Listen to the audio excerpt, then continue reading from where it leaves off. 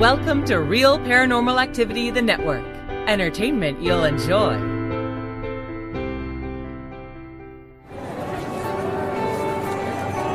You are listening to an RPA production where people gather.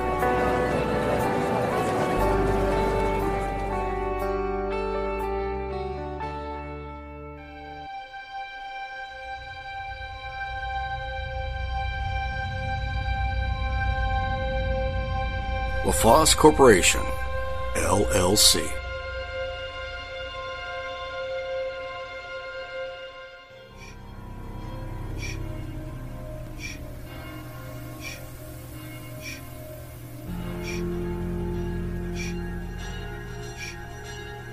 Welcome to the Mansion on the Hill.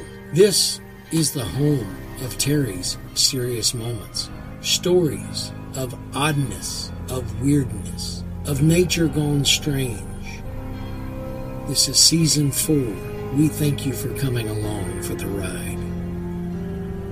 Hope you enjoy it.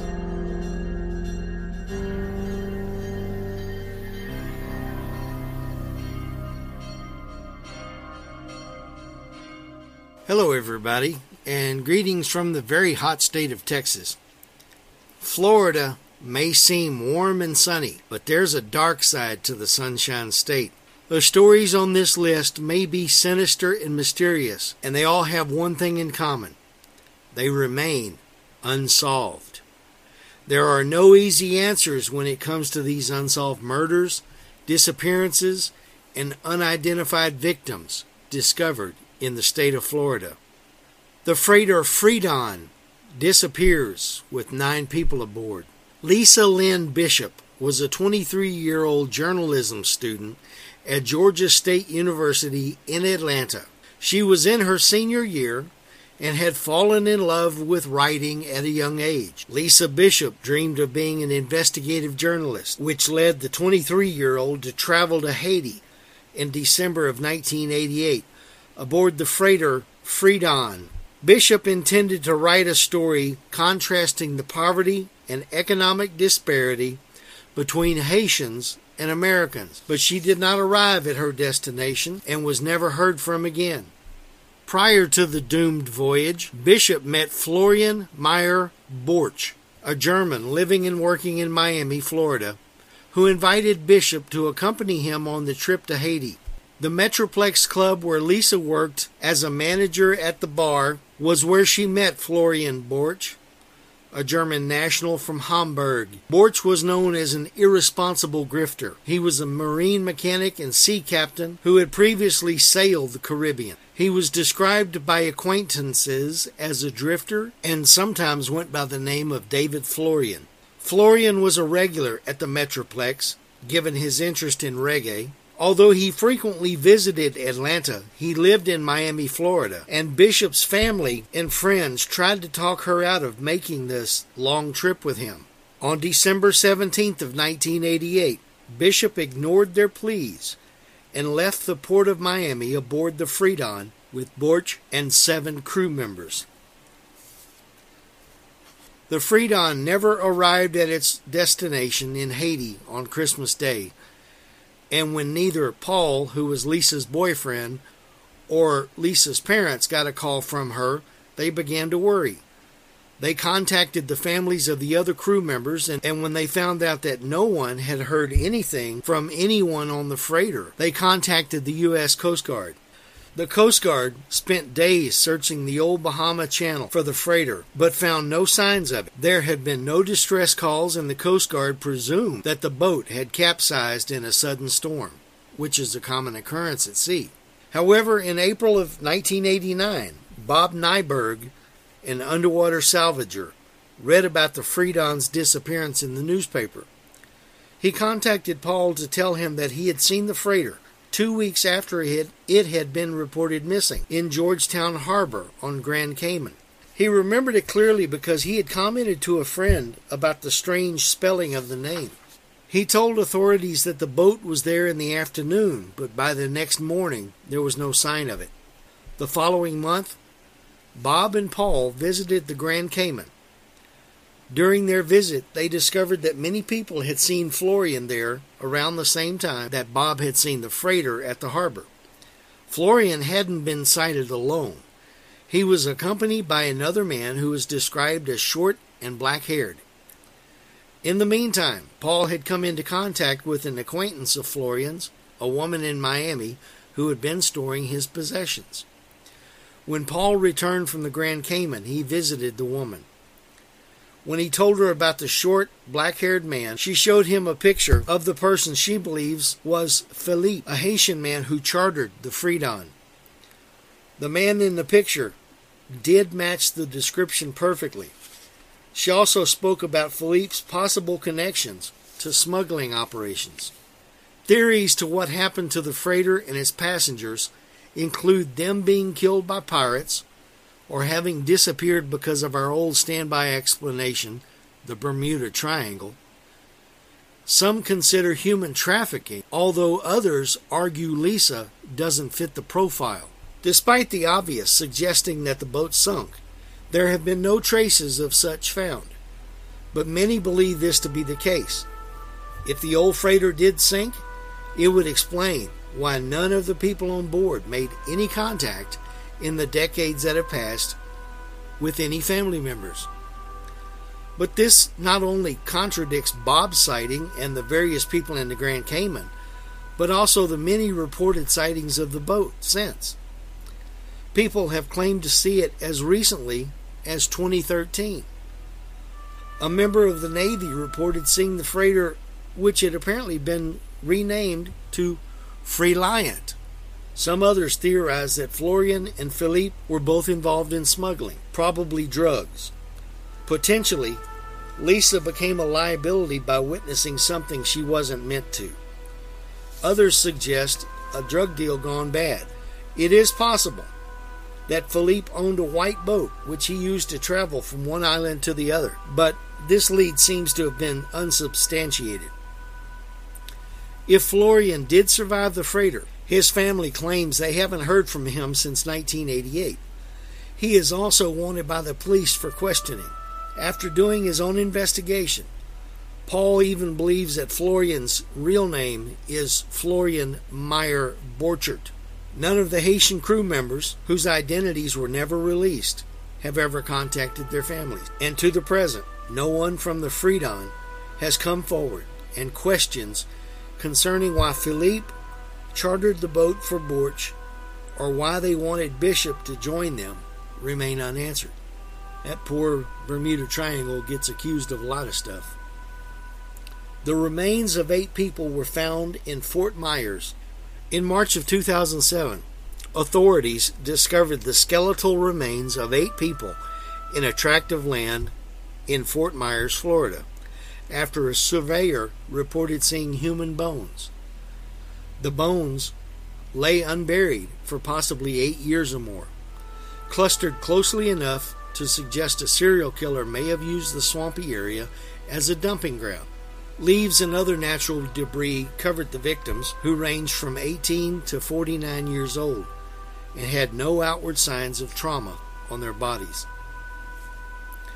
DNA evidence helped investigators identify 2 of the victims as Eric Kohler and John Blevins. Kohler's family reported him missing in October of 1995.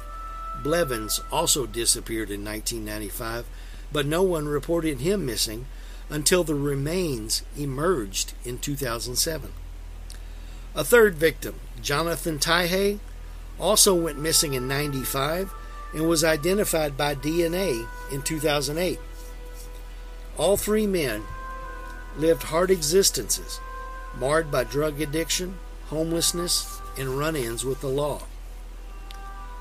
Local media suspected the involvement of known serial killer Daniel Conahan, who was serving time for the murder of a drifter and thought to be involved in the Hog Trail murders of 5 people in the 1990s. But investigators found no evidence connecting Conahan to the Fort Myers deaths, no known causes of death, and no other leads concerning the final resting place of the 8 men.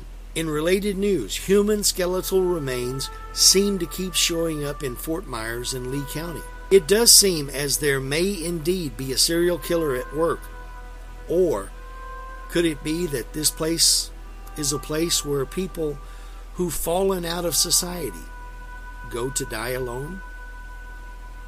Say goodbye to your credit card rewards. Greedy corporate mega stores, led by Walmart and Target, are pushing for a law in Congress to take away your hard-earned cash back and travel points to line their pockets. The Durbin-Marshall credit card bill would enact harmful credit card routing mandates that would end credit card rewards as we know it. If you love your credit card rewards, tell your lawmakers, hands off my rewards. Tell them to oppose the Durbin-Marshall credit card bill.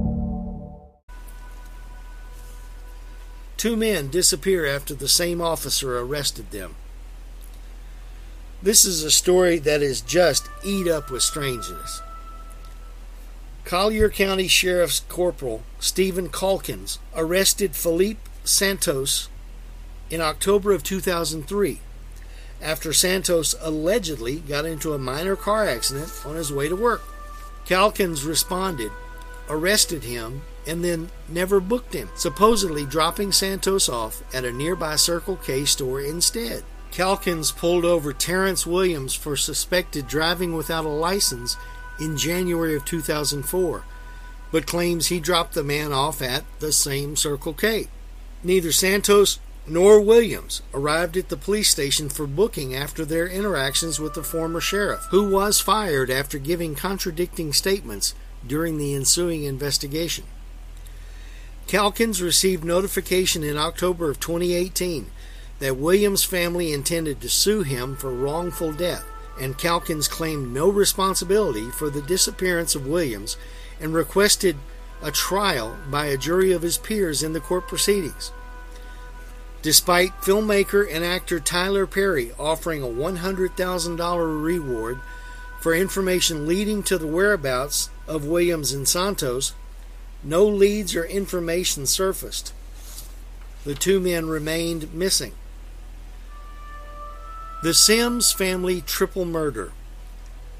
It was October 22nd of 1966, and many of the citizens of Tallahassee, Florida, were attending a football game in the Northern Florida Fair, but not the Sims. The 2 older daughters, aged 17 and 16, were out babysitting. At their home in Muriel Court Drive were Robert Sims, 42, his wife Helen, 34, and youngest daughter Joy, 12. It was supposed to be a normal, quiet night, but it was anything but.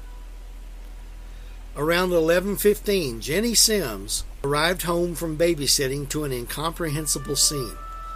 Robert was lying on top of the bed, blindfolded, gagged, and bound, with 1 shot wound to his head. He was still alive, but not for long. Helen was on the floor, also blindfolded, gagged, and bound, and had been shot 3 times, twice in the head, once in the leg. She was also still breathing, but would die 9 days later at the hospital without ever regaining consciousness. Joy got the worst of it. Not only had she been shot in the head, but was also stabbed at least 6 times in the torso. There was evidence that she may have been sexually assaulted. She was already dead. It looked like the attacks hadn't happened too long before Jenny got home, which was later confirmed by a neighbor who claimed to have heard screams at around 10:45 p.m. Investigators at the crime scene said there was no sign of forced entry and nothing had been stolen. There was even money left in plain view. Whoever had done this seemed to know the Sims and had a personal motive for the murders. Among some of the interesting evidence found at the crime scene, the knots used to bound the Sims was a specialized kind of knot. Former Assistant State Attorney Jeremy Mutz claimed in a Reddit post in 2017 that everything indicated that the murders had been planned, that the killer or killers had spent time cleaning the scene, and suggested it would have to be someone who would feel comfortable being seen in the neighborhood without raising suspicions. The crime shocked the community, leading even to cancel trick-or-treating that year out of fear that there was a killer still on the loose. No one could understand who would want to target a well-liked family with no known enemies. At first, the investigation focused on a high-profile member of the city, Pastor C.A. Roberts. Helen had worked for him at First Baptist Church, but had quit her job just a few days before she was murdered. The reason of why she resigned was a mystery, but there was a lot of speculation that she disapproved of Roberts' philandering ways. In fact, his affairs with many local women and being considered a suspect in this crime eventually destroyed his career. Pastor Roberts had been seen at the football game. Not only had he been seen by many witnesses in both halves of the game, but there was video footage of him there. Other potential suspects were a young couple that lived in the same neighborhood as the Sims. Mary Charles LaJoie, who was 19 at the time, was described as odd and obsessed with death. She had been caught several times breaking into funeral homes. Her boyfriend, Vernon Fox Jr., who was 21 at the time, was called a loner and was suspected of being a peeping Tom. He was even spotted peeping on Joy Sims a week before the murders.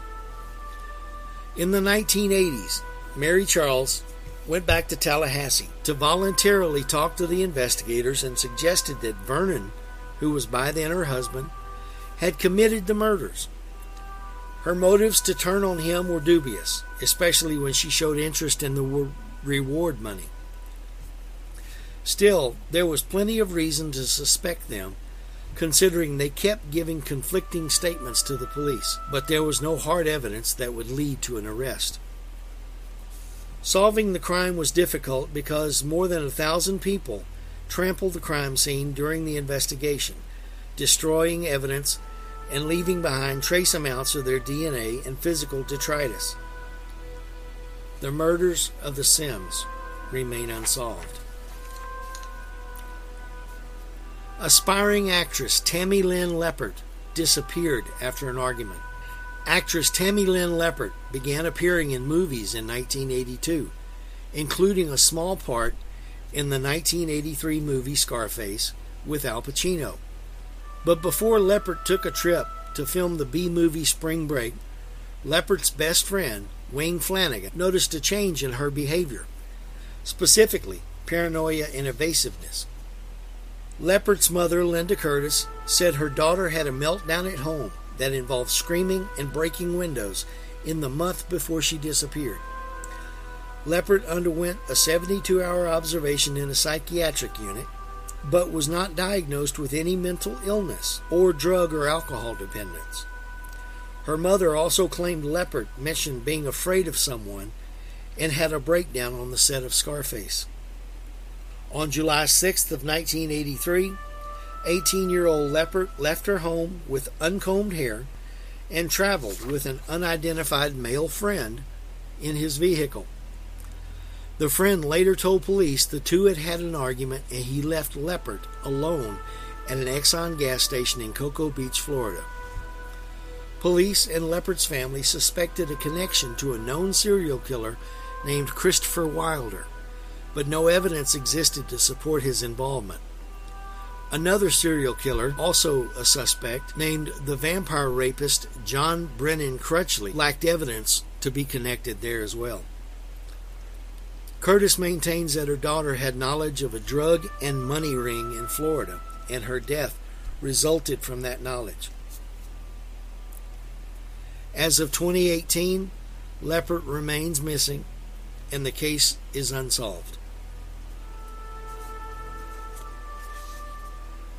Jennifer Odom was murdered, and police involved a psychic. The parents of Jennifer Odom contacted police after the 12-year-old never arrived home from school on February 19th of 1993. Volunteers scoured the orange groves and tree-filled areas near her house, and Jennifer's body turned up 6 days after she disappeared. The brutally murdered preteen's attackers remained elusive, so police brought in a psychic named Nancy Meyer to generate possible leads.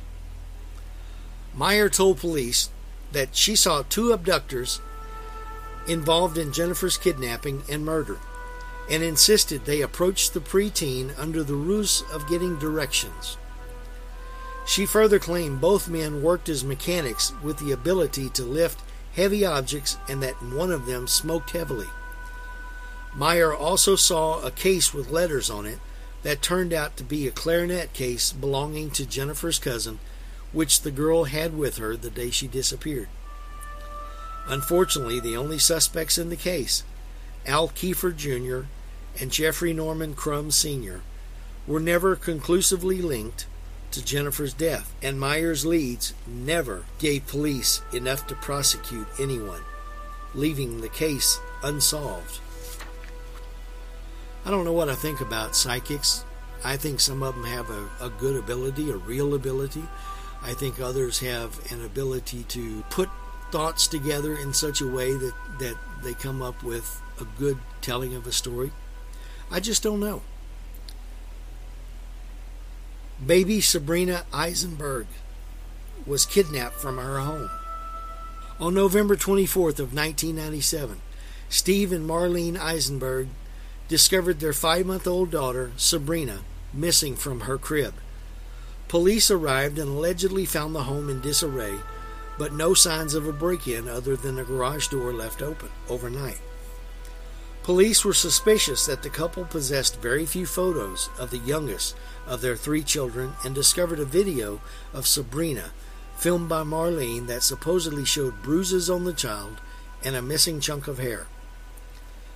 Investigators hid recording devices throughout the couple's home and attempted to prove a connection to the missing child through statements made by the Eisenbergs on tape. Statements found later to be misheard and misinterpreted. Charges filed against the grieving parents, arrests, and a subsequent trial ended with the charges dropped and a reward settlement of $2.9 million from the prosecutors to the Eisenbergs for the court costs. While investigators focused on the family and didn't pursue any other leads, the trail ran cold, and baby Sabrina remained missing. Several young women believing they might be the girl have provided DNA samples to authorities, but the case remains open. Well, that's it for this week, folks. I want to remind you that you can find Aaron Hunter on the RPA app on Mondays doing listener stories with Real Paranormal Activity, the podcast. On Tuesdays, you can find Aaron Frail doing Aaron's Horror Shows, where he reviews movies, books, things he's written, and deals a lot with maybe the scarier aspect, books and things. On Wednesday, you find me, Terry from Texas, with Terry's Mysterious Moments, where we talk about just about anything. I don't stick to one particular genre of story, so we can have fun with it. We have video shows from Full Dark Productions and The Witching Hour.